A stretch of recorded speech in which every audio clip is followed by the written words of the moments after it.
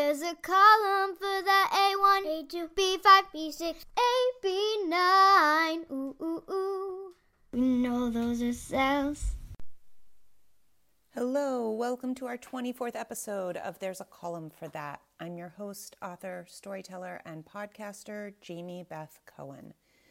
Today I'm talking to Ashleigh Renard, former competitive ice skating coach and current author and influencer whose top two content areas on Insta are how to keep monogamy hot and how to get your kids to do chores around the house. Ashleigh contains multitudes. This conversation goes all over the place, from hormonal cycles to choreographing figure skating routines. I hope you enjoy learning about all the ways Ashleigh and I are similar. Hello, Lexapro, and all the things we have to learn from each other. This past summer, in the middle of a global pandemic, Ashleigh self-published her memoir, Swing, and she has already sold 10,000 copies. Aside from being impressed with Ashleigh as a human in general, I'm especially impressed with her generosity. She takes time every other week to team up with author Allison K. Williams to give away, for free, tips and advice on the business of writing to anyone who shows up to their Writer's Bridge Zoom. And somehow, she also took the time to chat with me about her love of spreadsheets. And though this isn't part of the conversation today, she did teach me how to apply mascara, which I am eternally grateful for. This is the second episode of our book-related mini-season in celebration of my forthcoming novel. Last month, I talked to fiction writer Suzanne Reisman. This month, I'm talking to nonfiction writer Ashleigh Renard. Next month, I'll be talking to a writer turned agent. And in December, if all goes well, I'll be talking to a bookseller from Pittsburgh. I hope you will follow along. And you are all invited to a free Zoom event on Sunday, November 14th at 8 p.m. Eastern Time to celebrate the launch of my second book, Liminal Summer. I'm teaming up with my favorite musician, Liz Fulmer, to bring you excerpts from the book and songs inspired by the book. We'll also have a brief discussion, no spoilers, and a time for Q&A. I hope you'll sign up soon, link in the show notes, and join us on November 14th. We recorded this episode on October 5th, and we're releasing it on October 25th. Please remember to wear your mask. Black lives still matter. Joe Biden is the rightfully elected president of the United States. And remember, spreadsheets save lives. Be well.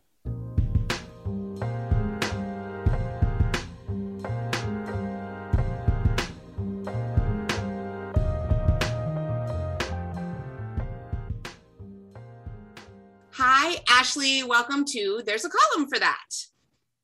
I am so excited to be here, Jamie. You don't even know. I'm so excited that you're so excited, and I'm so excited to have you here. I know you are super duper busy, so I am just thrilled that you had time for this. I always have time for spreadsheets. Yeah. That's the right answer. That's the right answer. So can you tell me a little bit about yourself? Where you're from, where you live, how you identify, what line of work you're in? Do you have hobbies or passions that take up a lot of your brain space, unrelated or related to spreadsheets? And how do we know each other? You can feel free to answer any or all of those. Yeah. Okay. So I am a former figure skating coach and choreographer. I grew up in central Canada, Manitoba, super small town. We have one stoplight in my hometown, and driver's education classes from other towns would come to our town to practice going through the stoplight. Okay. Like that didn't make us the little town. It made us the big town. I grew up at the rink. I was on the ice by the time I was 2.5 years old. And then for the next 37 years, I was on the ice 6 days a week. And I retired from skating to focus on my writing in spring 2019. Within a year, I had agent offers and I signed with an agent, and I found that experience completely underwhelming. I did not really like someone else pitching my creative work. I had coached the most little known discipline of figure skating, which is synchronized skating. So for 23 years, I was essentially recruiting for a sport people didn't know existed. So I developed some skills as far as marketing and connecting with my potential customers. And I realized that getting my book into the world would be a whole lot more fun if I held all of the risk and all of the reward at the same time. And that's what I've done. And since I released myself from that fear of never getting an agent and that hope that the next thing I posted would go viral and I would have agents and editors, falling at my feet. My social media following and audience has just exploded. Like it was 1 year ago. Yeah. Last week marked 1 year since I posted my first video on Instagram. Oh my gosh. Only a year? A year. Yeah. And I'm going to hit 50,000 followers on Instagram probably tonight. And I have over 300,000 on TikTok. And I had 5 followers on TikTok when I posted my first video, 2 of my kids and 3 of their friends. Like they were all pity follows. But I really have figured out, okay, here is where like my unique experience and perspective intersects with what my audience really loves. And I've just been playing in that field for this past year. And it's just been incredibly fun, and an exorbitant amount of work. I have an average of 80 conversations going in my direct messages a day, 80. But from that, I really have my finger on the pulse of what my audience wants. And that was one of the things when I broke up with who I thought was my first agent. I realized I did not want to try to find another agent because I thought it's going to take so much time to try to bring them up to speed on what I already know about my ideal reader, what I already know about my audience. And I would rather spend that time getting my book into the world and then marketing and all of those things instead of just trying to play catch up with someone else. So do you use spreadsheets for any of that? You know what, as I was saying that, all my direct messages, I was like, how do I categorize my direct message replies in spreadsheets? What I'm starting to do when I started making my videos, so my most popular video series is How to Keep Monogamy Hot. And the second most popular is How to Get Your Kids to Clean the House, because I made a career out of telling other people's kids what to do. Like I was paid very well to tell other people's children what to do every day. So getting my kids to comply, to execute tasks, is not one of the harder parts of parenting for me. So offering tips and tricks to people has really been well received. But all of those videos are cataloged in a spreadsheet so that I can keep track of, and this didn't start till I probably had 75 videos like posted. And then my assistant and I started compiling all of them and making this master document. So we know, Keeping Monogamy Hot, part 14, this was the topic. This is the date it was originally posted. Here's the link. Because I'm moving these things. So getting these things organized has given me a real visual of the amount of content I have created and the breadth of the conversations I'm having now with my audience. So one of the things I'm doing, it's going to launch here just in the next few weeks, is I am opening members only content on my website. So a lot of my time spent in my direct messages is responding to personal questions. And a lot of them are repeats. And I have to tell you something, Jamie, like 25% of my audience is male, but 70% of my direct messages are from men. Wow, they see my videos. Fascinating. Most of the time it's about like little tricks for communication or making things more fun and less monotonous in the bedroom, or things you can do to try to for me, going from parenting mode to sexy time mode is not I can't just flip the switch. So lots of ideas about working in a transition time, I love to just go to the bedroom by myself for 30 minutes, whether I run a bath or read something sexy or something. I just need to, my mind is a very busy place to be. Yes. So yeah. I so relate to that. It's busy and it's loud. It's so, my brain is so loud. And so it's interesting that you say run a bath or whatever. I actually need, like that transition time for me is typically a 30-minute sitcom. Like I need to be focused on something that isn't me so that I can stop being a parent, stop being an employee, and just laugh a little and then like shake that all off. I have to tell you, watching funny TV was, besides going on Lexapro, watching funny TV was, yeah, of course. I mean, I just assume everybody's on it, right? I'll tell you, I hit my 1 month mark on March 13th of 2020. It had been in my system for a month when the pandemic hit. There is no way I would still be married. I would still be alive. The children would still be alive if I hadn't done that 1 month ahead of time, not knowing what was to come. I was 60 days Yep. on Lexapro at that point. So Yep. yeah, it was January 2020. Yep. That and I also know when you're saying like there's no way I'd be married or alive, like it to make that for me, for a lot of us, I think, but for me to say to a doctor, I need help, like I really actually first to just say to my husband, Mm-hmm. I need some support with this. Mm-hmm. I am feeling, it was just so dark and it was so low. Mm-hmm. And for me, I have anxiety as well. But the reason I went on the Lexapro was definitely because I think I've had depression on and off since I was about 11. And it hit me hard after my second was born, but I never got any support for postpartum. I have 3 kids now, but it was the depression was stronger and longer than I had ever experienced. And it was scaring me. So to get over my ego and just say, I want support from that. I want meds. Like I knew exactly, like I want. So for me, it was PMDD. It was 10 days out of the month. I was not making rational decisions. I was not responding in a rational way to things. I hated everybody and everything, all of it. And my GP said, you have 2 options. You can go on Prozac 10 days before your period, or, 5 days before that for 10 days, or you can go on low dose Lexapro all month. And I said to her, I'm petrified that my family will only like me when I'm on the Prozac. So let's just go Lexapro all month long. And then we don't have to worry about that. Oh my goodness.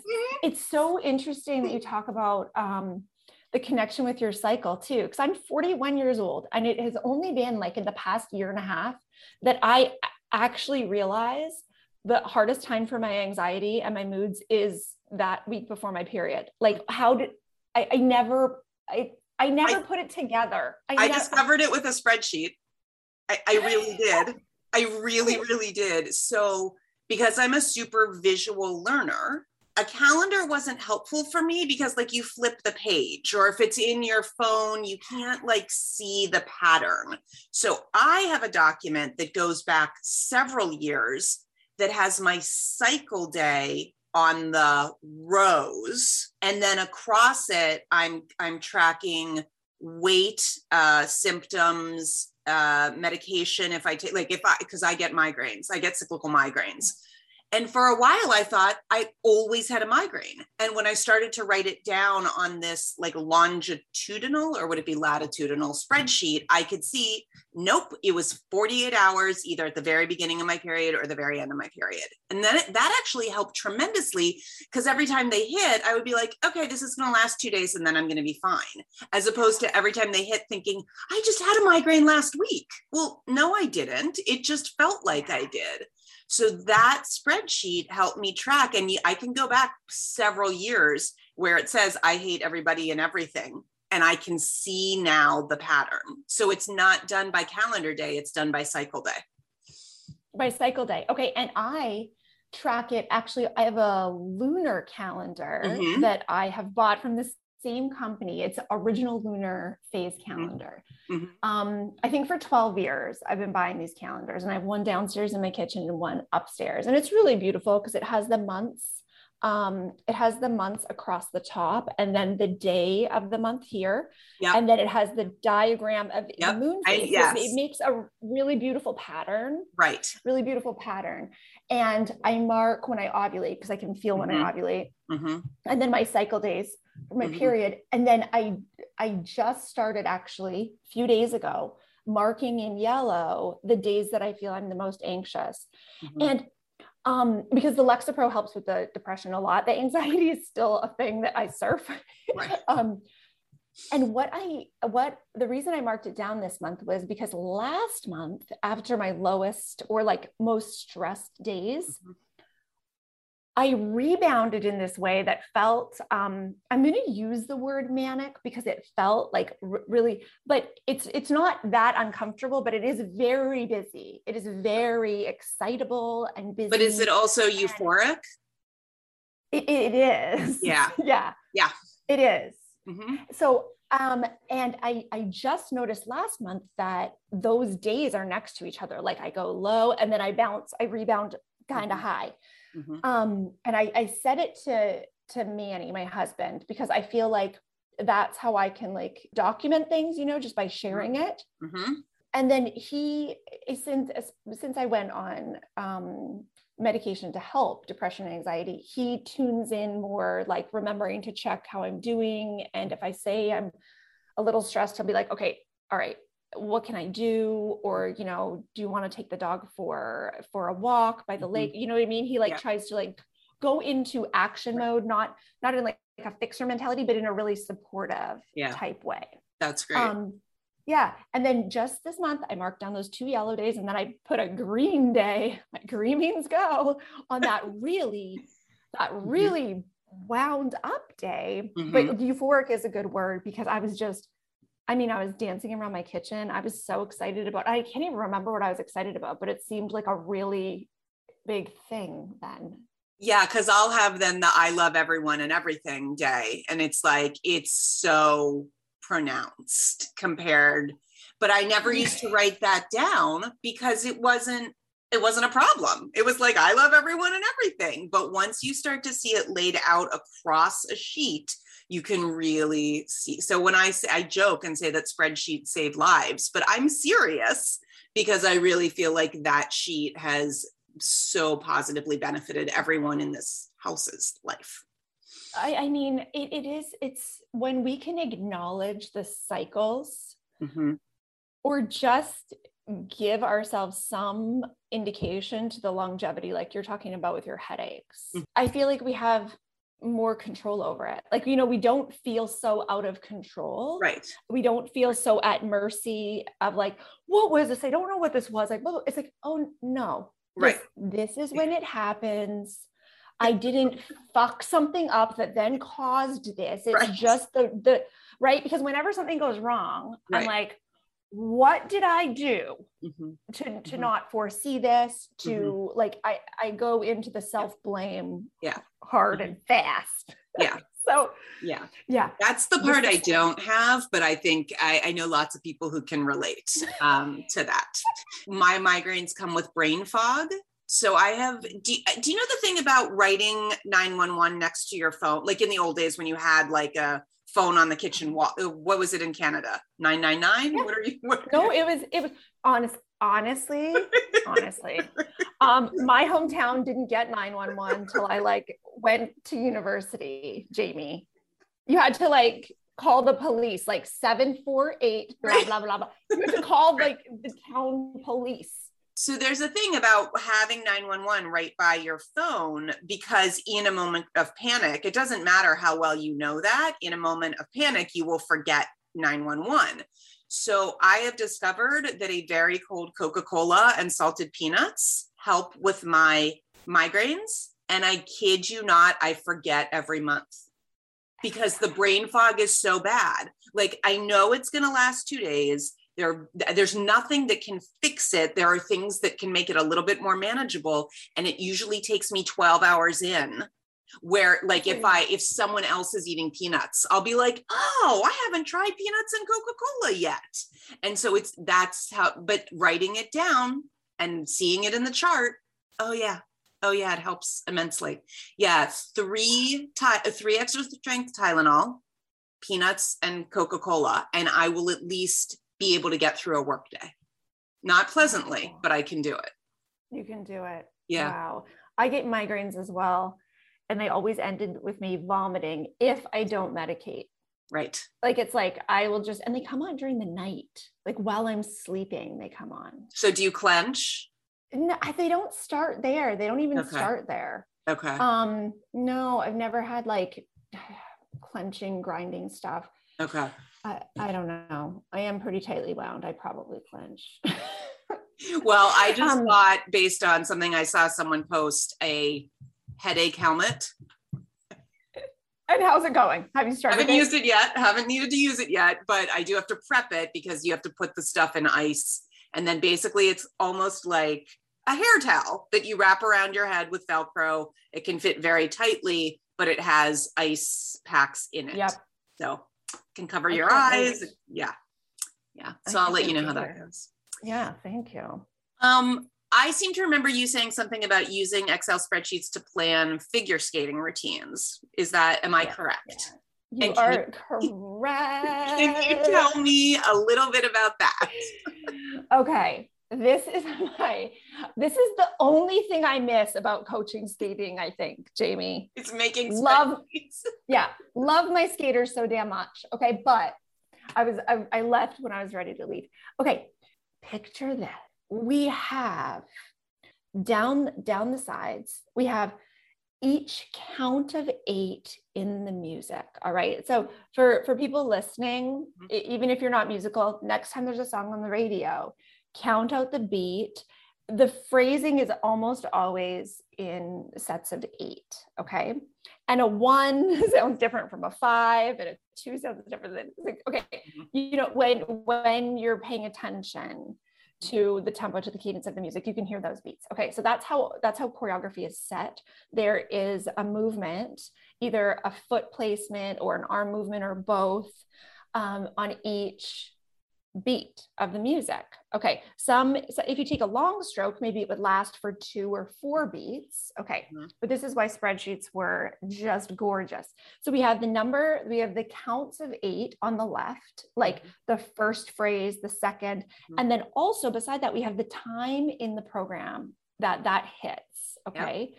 Like a medium tempo music, a count of 8 will be like 3 to 4 seconds. So I would have to listen through the whole thing and like count out the numbers of 8s, and then also listen through again and then mark down the time of each. And it would usually take me a few times through to get all the numbers on, but that was like setting the framework. Then across the top for every column, it was 1, 2, 3, 4, 5, 6, 7, 8. Okay, so we would have the first count of 8 that starts at 0 in the music. And then, you know, for that first beat, this is what we do, this is what we do. And then I would put another row underneath that. If there were any lyrics in the songs that matched up, I would paste them in. So I would open like Google Lyrics or something, and then I would paste it in and I would listen. So I'd have different windows open I did this all on my MacBook, right? I'd be listening to the music on my computer. And then sometimes you have to listen over and over to be like, okay, when they say sky, like what is that actually on? And sky actually make it like 4 beats. And then I would make sure, you know, that was all there. That was the framework of building that then allowed me to put in choreography, change choreography, cut, and then paste if I moved something 4 beats later. Right. I could move it around. Right. Also, a lot of times, so I coach synchronized skating where there are 12 to 20 athletes on the ice at a time. Not always did everybody do the same thing at the same time. They could be doing something mirror image. So maybe this line is going to the left, this line is going to the right. So then their steps are the same, but opposite. Yep. Like this team doing a chasse on the right foot, this team's doing, you know, this group's doing a chasse on the left foot. So in those cases, I would duplicate the rows and then put them in a different color. Right. So for like, say 1 minute, 12 seconds, like these are the steps for, and then I would add another column that would indicate, like I would name those two groups in some way, like group, going towards the judges or group going towards the audience, because like left, right, up, down, like it's sort of like every rink can be positioned, oriented in a different way, but the side the judges will be on is like sort of like your true north. It's right. like your cardinal direction. It's like, it's sort of like a stage left, stage right. Yeah. You know what I mean? Like, yeah, for sure. Here's your audience. And then here's what we got, on each side of us. And then sometimes there would be as many as 3 or 4 different subgroups doing different choreography. Right. So for like, that 1 minute, 12 seconds, whatever the steps were, there would be like maybe then 4 color-coded rows. Right. And then it would just repeat right underneath. You know what I mean? So you can see what everybody's doing during that count of 8, and then you see what everybody's doing during the next. When I got this laid out, I would usually do my choreography a 72-hour period where I would do like one program. Okay, I've been listening to the music for months, trying to decide. And then my music guy, who's this awesome music engineer in Quebec, his name's Hugo, he would send me other ideas, and then he would I would tell him what cuts I wanted. He would always perfect it. And then, but when I would sit to actually lay out the program, the required elements from US figure skating, different features that we can choose from, all of that, I would do each program in like about 72 hours. And I would work probably 12 hours a day because I just like going into it like that. And I would listen to the music over and over. I would turn my computer around on my desk, so I'm facing out into the more open part of my office, so I could move through the steps. I would like move through the choreography. And then I had yoga blocks or a little pad so I could kneel down at my computer and put the things in. And then I would get back up and I would move. So this is a very silly question, and I hope it makes sense, but were you using like English language words? Because I know there's like dance notation, but like there's not standard dance notation. Or I used to work for a modern dance company decades ago, and there was this movement to try to do standard dance notation. And I don't know whether it didn't exist. No one really knew how to use it. I don't know what the problem was. And we relied on videos. So if my boss was going to set a piece on another company, we would send videos ahead of him going there. So I'm just curious, what are you putting in the cells? Is it chassé, or is it a notation that means chassé? It is chassé. Okay. There are some abbreviations that are standard. Okay.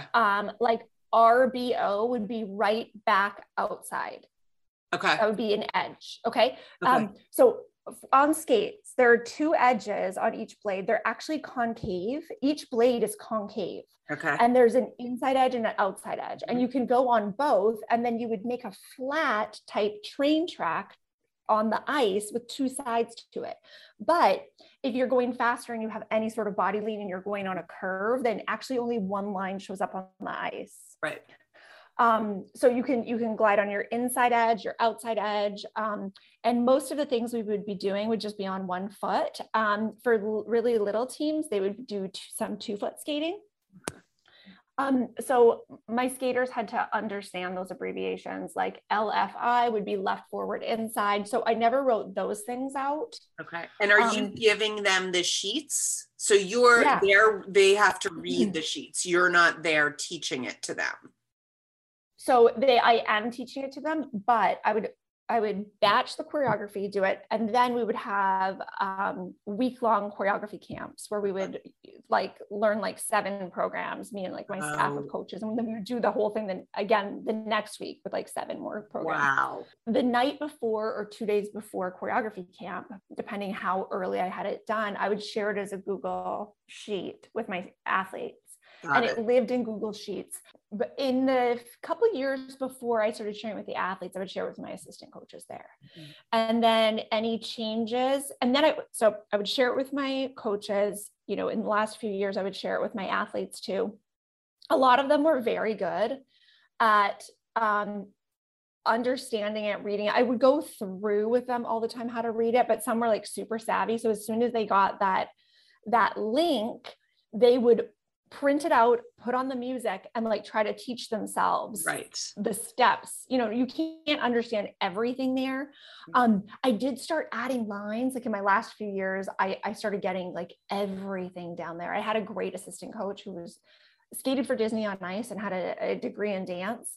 So the choreography she would add as far as like arm movements and body positions and levels got more complex. So then I added extra rows for that in every phrase. So that it became like, you know, instead of just like a 2-page document, you know, it would be like a 5-6 page document because we just included more detail there. Right. Mostly for us as coaches to remember what we were doing when we're working with lots of athletes. Lots of different teams. And then the skaters, if they missed practice or anything, could see the changes on it. I even assigned one skater, one of my more senior skaters, I gave her editing access. And because sometimes I would coach like 4 teams on a Sunday. And if one of my higher level teams, we made some changes early in the day, I wouldn't remember. So I'd say like, Alex, are you willing to put those changes in the doc? And she would, like, it would be changed before I even got off the ice that night. So that was really helpful because I think she was my only athlete who could write it, you know, who could like put things in the way I would. Yeah. Because she was with me for like 10 years. What I would do as well is print out copies for each team and then put them in a 3-ring binder in like a sleeve because I'm on the ice. And I would like fold it up and shove it in my pocket sometimes and like put it back in. And I would have a pen in my hair and I would write things on there that like weren't working. So like I would have like a messy sheet every day with stuff on it and then go to my computer at night and then change or, you know, update the things that we like saw didn't work. Right. Like sometimes I just really anticipate they're going to be able to do something at a super fast tempo and then they do it and it looks like complete shit. And I'm like, all right, we got to slow that everything, halftime, everything. Right. But to take, you know, half the steps out and have something halftime when it's all laid out on the spreadsheet is pretty easy. So this sounds like something you developed on your own. Do you know how other coaches do it? Do you know, like we often joke that like, why would you do it any other way if you could do it in a spreadsheet? But some people's brains don't work like that. So do you, was how you do it fairly unique to you? It was. I met some other spreadsheet lovers over the years. But most of the time when I mentioned it, people's eyes would go, what? And I sent my template to everybody who asked. Yeah. Everybody. Well, because you just want to share. I have a list of things to do in an Excel spreadsheet that anyone who wants that template, I'm like, really, you should use this. Very few people take me up on it, but it's color-coded, sortable by lots of different things, really helpful. And lots of people don't want it. Yeah. So that's the thing that I don't do very much sorting or shifting or things like that because, right, it's like the whole framework. Right. That's a very different. How it's built. Yeah. Right. Yeah. So what I loved though too was setting up my budget for my teams every year on a spreadsheet that actually had 2 different sheets, right? Like one is all of our projected expenditures, broken down by category and by competition. Like, okay, we go to Cape Cod to compete the 1st December of every year. I went to Cape Cod the 1st December of every year for 15 years, Jamie. I stayed at the same hotel, like almost and I loved it. I was like, I don't want a new hotel. That is the hotel I stay at every time. I take a walk on the beach. I like to go to this juice store, you know, creatures of habit. Imagine. Right. Well, that helps with anxiety, I think. Oh, I think so. And then what I loved was that I had, you know, like the linked cells from one sheet to another. Yep. So if I changed the number of skaters, so usually I had this laid out, and then we had a certain number of skaters register for tryouts. And then when we're deciding, okay, all at the same time, within about 48 to 72 hours, I had to decide what team every athlete was going on. So at the biggest, I had 150 athletes on 10 teams. Okay. So what team every one of them is going on.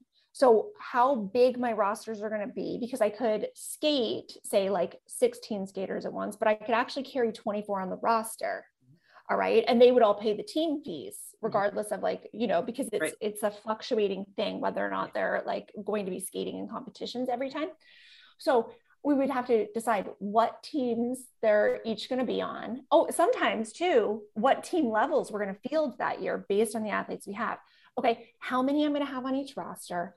And therefore, how, there are the things that are going to be a set price. Okay. Like the cost of the ice per hour, say it was always $350. Mm-hmm. Now, there were other things like competition registration would be $150 plus $12 per skater. So I would have to have that factored in there with the roster number, because that number would go up if we had more athletes, right? Yep. And then the average dress cost for each skater, whereas like the older, more advanced teams had much more elaborate dresses, and they had 2 programs. And so I love that. I kept track of all of that in spreadsheets as well, because when we would offer the skaters a position on a team, we also had to say what it was going to fucking cost. And we had to then balance like, okay, if we're offering 24 spots, okay, let's budget that like 21 will accept. And, so there's all of these moving pieces, all of these moving pieces, we want to keep it affordable for families, but also not run out of money if not enough people accept their spots, because they would shop around. They tried out for other teams too. Sure. Fascinating. I typically ask, what's your biggest or favorite problem, project, or program that you've tackled? I feel like we've covered that, unless there's other. Okay. No.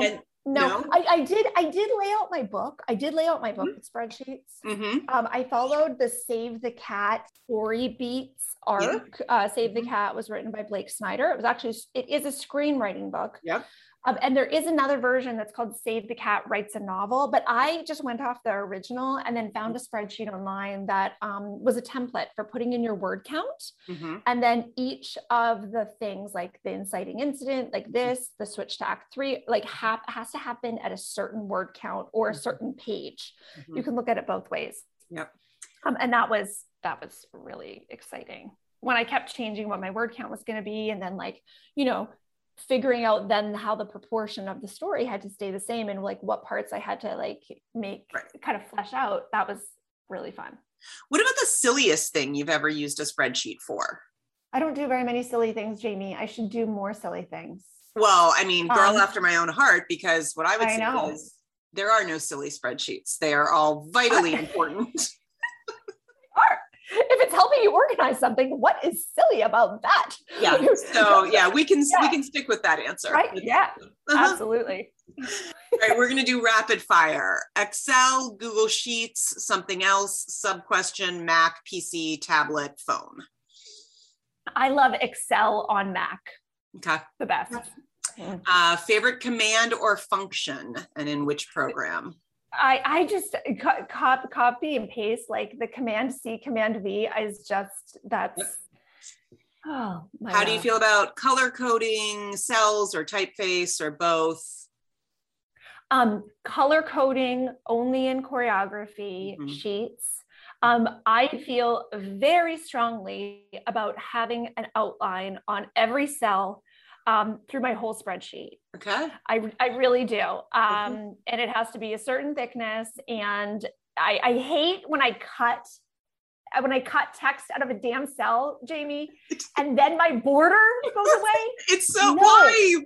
You didn't ask my permission. You did not have my consent. No. Yep. Learn me, be intuitive, Excel or Google Sheets. Every time I cut and paste, and then I go back and I select the whole thing again, and I put the same border. Learn me. Yes. It's like we've never even met. Right. It's like I never want to type ducking. Never do I want to type ducking. Never. You don't know I'm with you. What is the one thing about spreadsheets you think other people might not know?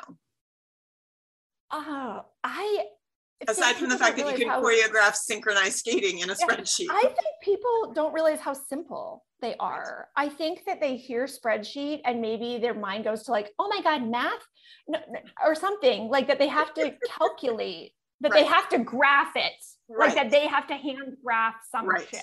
Right. No, or that numbers are involved even. Often numbers aren't even involved for me. The linked cells on different sheets for budgets and number of skaters. That's exciting stuff. It is. I mean, it's exciting stuff that way. Right. I think people don't understand how simple they can be. And when I was querying agents, if people don't use a spreadsheet, what the hell are they doing? Because it scares the crap out of me when I talk to writers who say oh, I don't have a spreadsheet. I remember who I queried, or I look back through my email. What? Okay. Oh my goodness. Because I couldn't even keep it in a Word document, there are things like that I just can't fathom. No, you organize it in a spreadsheet or you have no freaking clue. I think those are the two options. Agreed. Mm-hmm. Mm-hmm. What about CRMs? I don't know if in your world you've ever had to use a CRM. Never. You know I Googled it before our call and I was like, I'm so glad I don't have to use that shit. I don't get it. I don't want to. I don't ever want to understand that. Totally fair answer. Totally fair. And what about pivot tables? No. Pivot is actually something that you do in a skating element. Right. And whenever we really wanted to pivot, then we would all go into the friends pivot, moving the couch up the stairs a bit. No, when I make a spreadsheet, I don't want anything to move. I don't want it to do a song and dance for me. I do not want it to produce a chart for me. I created it the way I wanted it for a reason. Oh, Ashleigh, I love you. We are getting into our final thoughts time. So anything that's getting you through this crazy world we're in, books, movies, shows, podcasts that you think people should check out. Okay. I think that I was going to say this when you were talking about your transition time is that 30-minute sitcom. Okay. Mm-hmm. And then I said, besides Lexapro, and then we went on the Lexapro, the thing that helped my mental health the most, because I am a doer, forever, I came out of the womb ready to work, has really been watching funny TV. So it was The Good Place a few years ago that I started watching. And Schitt's Creek. Right now I'm watching Ted Lasso. I think we need some sort of comic relief, especially type A type people, or, the spreadsheet people that we are, just laughing at something really, really silly. Also, I spend a lot of time cuddling with my dog. That has been nice. I hope that everyone in pandemic has a dog who lives with them or who's close by, who they can get some time with, because that's been something for all of us that has made it easier to all be together, our family of 5 in this house, seeing almost no other people for so long. Because, the dog, now we walk down to get the mail, we come back, the dog is so excited to greet us. It's like we leave the room and come back in because he's not used to any separation. It's good positive reinforcement. We are secular Jewish atheists, sort of. And so we decided at some point during the pandemic, we weren't going to say bless you when someone sneezed. We were going to say you're the greatest. So now the more you sneeze, the more positive reinforcement you get. I sneeze constantly. Hilarious. Like you're sneezing more? No, I don't know anyone else who sneezes as much as I do. And it is You just always sneeze a lot. Sam and I have been together over 20 years, and shortly into our relationship, he said, you get 3 bless yous a day and then just assume. And now that you're the greatest, like it's all the time. It's amazing. So I love that. Yeah. I love that. We may You're have the to. greatest. I think Seinfeld did "You're so good looking," and we do "You're the greatest." Oh, we have Seinfeld jokes around here too. Our dog's name is Cosmo. Oh, hey, are you a Brooklyn Nine-Nine fan? I've never watched it. So when you're ready for your next 30-minute make you feel better about yourself, that's the way to go. That's okay. Yeah. Okay. Anything you're working on? I want to give you an opportunity to talk about your book because it's amazing and you did some amazing things. So my book is still selling like crazy. It's amazing. I've sold 10,000 copies since it came out at the end of May. Yeah. Wow. Okay. In a pandemic by yourself. In a pandemic. Yeah. Yeah. Self-publishing. Okay. 10,000 so a few things. copies. Yeah. A few things. I am opening up members only content on my website. So all of my content that lives on TikTok and Instagram will also live on my website. And every 4th or 5th video will be kind of blurred out. I'll say unlock members only content. And then you'll be taken to a subscription page. And there people will have the option $7.99 a month or $79 for the year to get my more detailed advice, Q&As, like ask me anything type things, about relationships and intimacy and all of those things.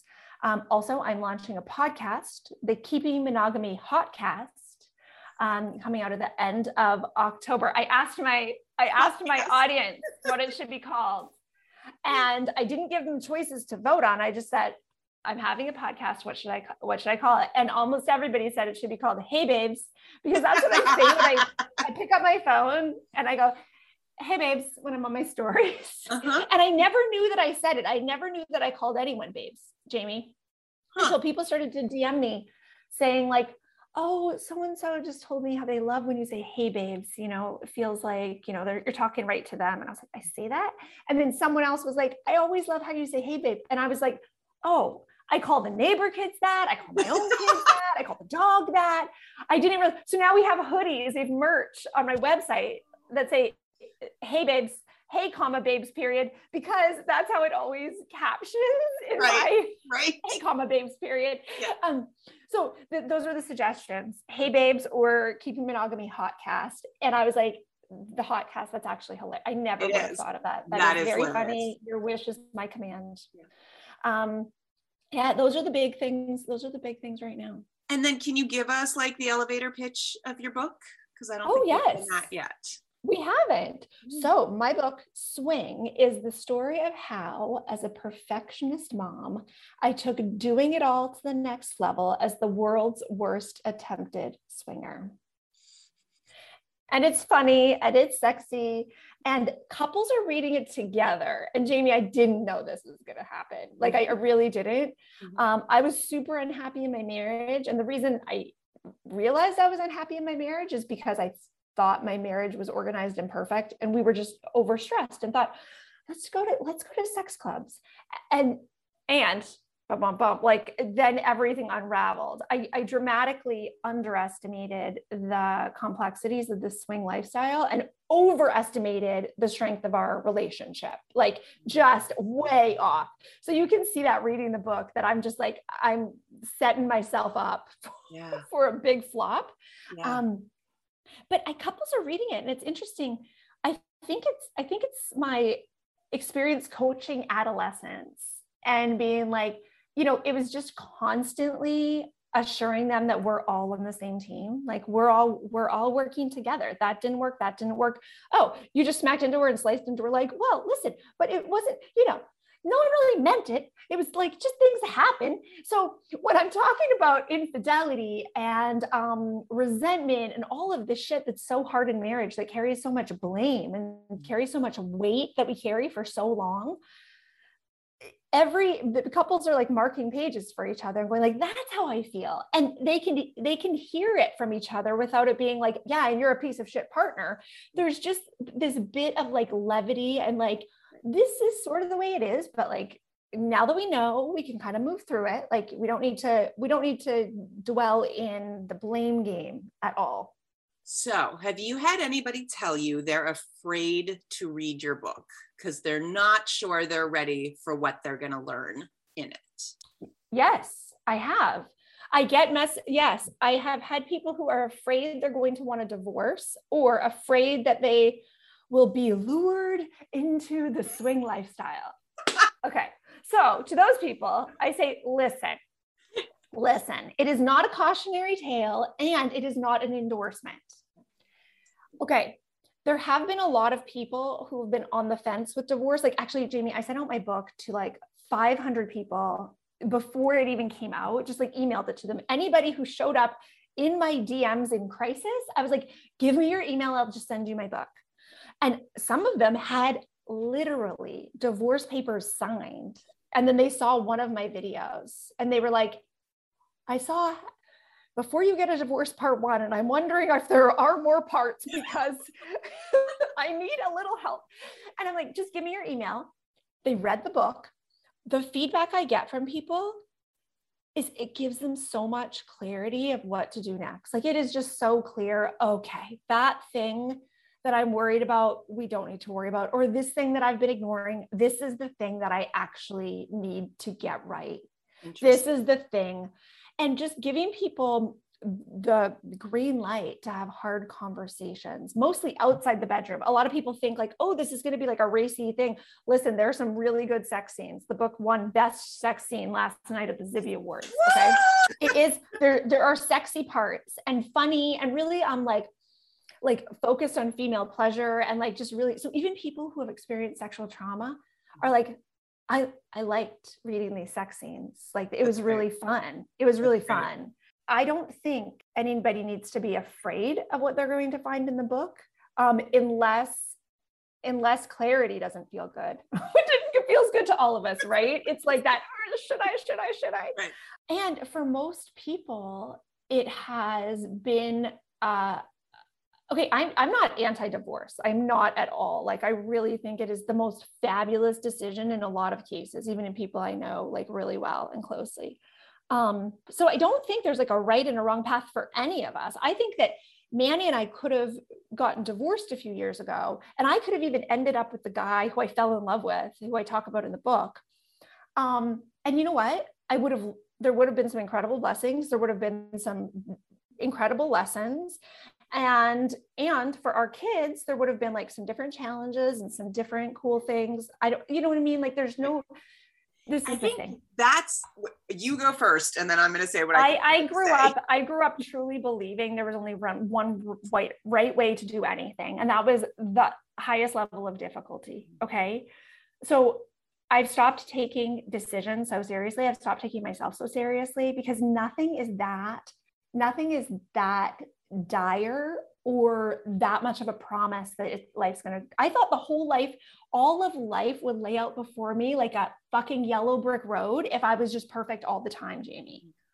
And it doesn't. So it's like, let's just like let ourselves be a little messier. Let's actually acknowledge we have emotions and needs. And like, what people are finding in the book is that they are becoming clearer on, oh, I do need that. I do want that. I've pretended that I don't want XYZ, but I do. And now, you know what? I don't feel like I'm whining or like I'm going to tell my partner, I need these things. Mm-hmm. I need them. This is why. Are you willing to give those to me? Mm-hmm. And there are a lot of examples of just like really hard conversations. I thought I agree with everything you've just said. I also thought you were going to go the route because I see so much of me in your type A-ness, right?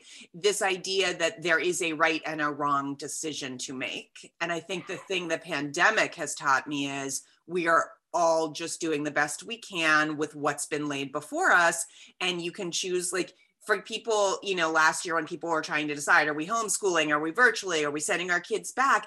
There was literally not a right answer. There was, which negatives were you willing to and able to absorb, and which positives meant the most to you, and how is that going to all lay out? Because there was no, oh, it's obvious, this is the way to do it, because nothing was obvious. And I think it is such a gift that we are all personally, like in a little more isolated way, just being shown you can kind of choose whatever, like go towards it with good intention, and nothing is forever. I think that a lot of us had fallen into the, like, this is how life is. This is good. This is bad. This is black, white, blah, blah, blah. And then it's like, you know, the earth shakes and everything is different. And I mean, some people have gone like super hard and fast and extreme, but I think at a more of a micro level, like in each family and in each relationship, right, people are expanding a bit in just how they're looking at it. Yeah. Yeah. It's been really horrible in a lot of ways. And the only thing we can do is try to take lessons from it, because we can't control it or make it really even better at this point. We are at our last question, which is a question you get to ask me, and it can be spreadsheet related or not. What conversation did you have with another person that made you go, yes, this needs to be a podcast about spreadsheets? Who did you meet that shared your excitement? Who was it? It's actually, the origin story is actually not that. It's, I met someone who hated spreadsheets so much. I did this basically to troll him. Oh my gosh. Yeah. So during quarantine, there was a Facebook game show, and it's called Who Knows One. So have you ever heard, I know you're from a small town in Canada, but have you ever heard of Jewish geography? No. So it's similar to 6 Degrees of Kevin Bacon. The idea being that every Jew knows every other Jew. You just have to figure out who knows who. And so it was a game show where 2 Jews would get on Zoom. They would be given the name of a 3rd Jew, and they would have to get that 3rd Jew onto the Zoom. Onto the Zoom? Yes. Yeah. Stop it. Oh my goodness. And so there started to be comments. So, right, it's a Facebook Live. And so there's the comments on Facebook where spreadsheets became this running joke. And the host, every time someone said, well, let me look at my spreadsheet, the host would like roll his eyes and be like, ugh, who needs a spreadsheet? And I'm like, how could you play this game without a spreadsheet? Like, it's a race, right? So you're matched up against someone else. And the idea is to get the 3rd Jew on the call before the other person does. So spreadsheet. Oh, so you're not even working together. No, you are working against each other. And what do you do? Start texting friends? Like what? Yeah. So like the first goodness. thing you get is the name and the age and the gender. And then you might get where they grew up, or where they live now, or where they went to college, or what they do for a living. And so you have to, and you're not allowed to Google, you're not allowed to look on Facebook, you're only allowed to reach out to another person. Yep. So some competitors in the weeks leading up to the game show would say like, I'm going to be on Wednesday night. Let me know, like, please be by your phone. Let me know where you grew up, where you went to college, where you went to summer camp, and how old you are. And people would create a spreadsheet ahead of their game. Yeah. And other people would just be like, oh, Michigan? I think I know someone who went to Michigan. I think they're probably 10 years too old, but I'll try them. Right? So there were these 2 different ways of playing the game. And the host, like every time someone said something about a spreadsheet, he would roll his eyes. And he has a podcast about summer camps. He's a big summer camp fan. And my husband and I had been on his podcast about summer camps. And I was like, I'm going to do a podcast about spreadsheets and I'm going to get him on it. And so I did finally get him on it. Mm-hmm. Yeah.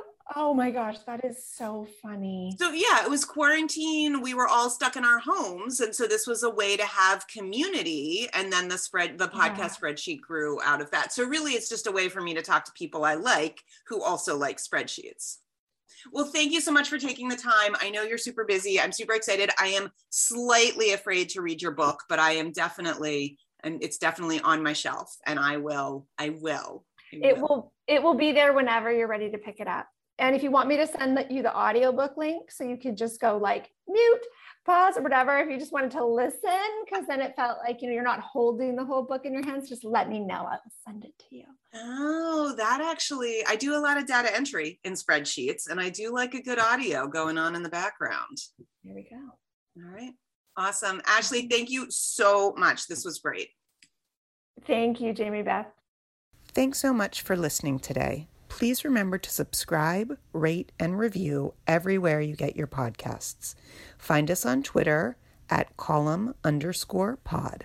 Special thanks to Nora Grace and Josiah for our theme song, Sam Schindler for editing and production, Nick Peterson for additional music, and you for listening.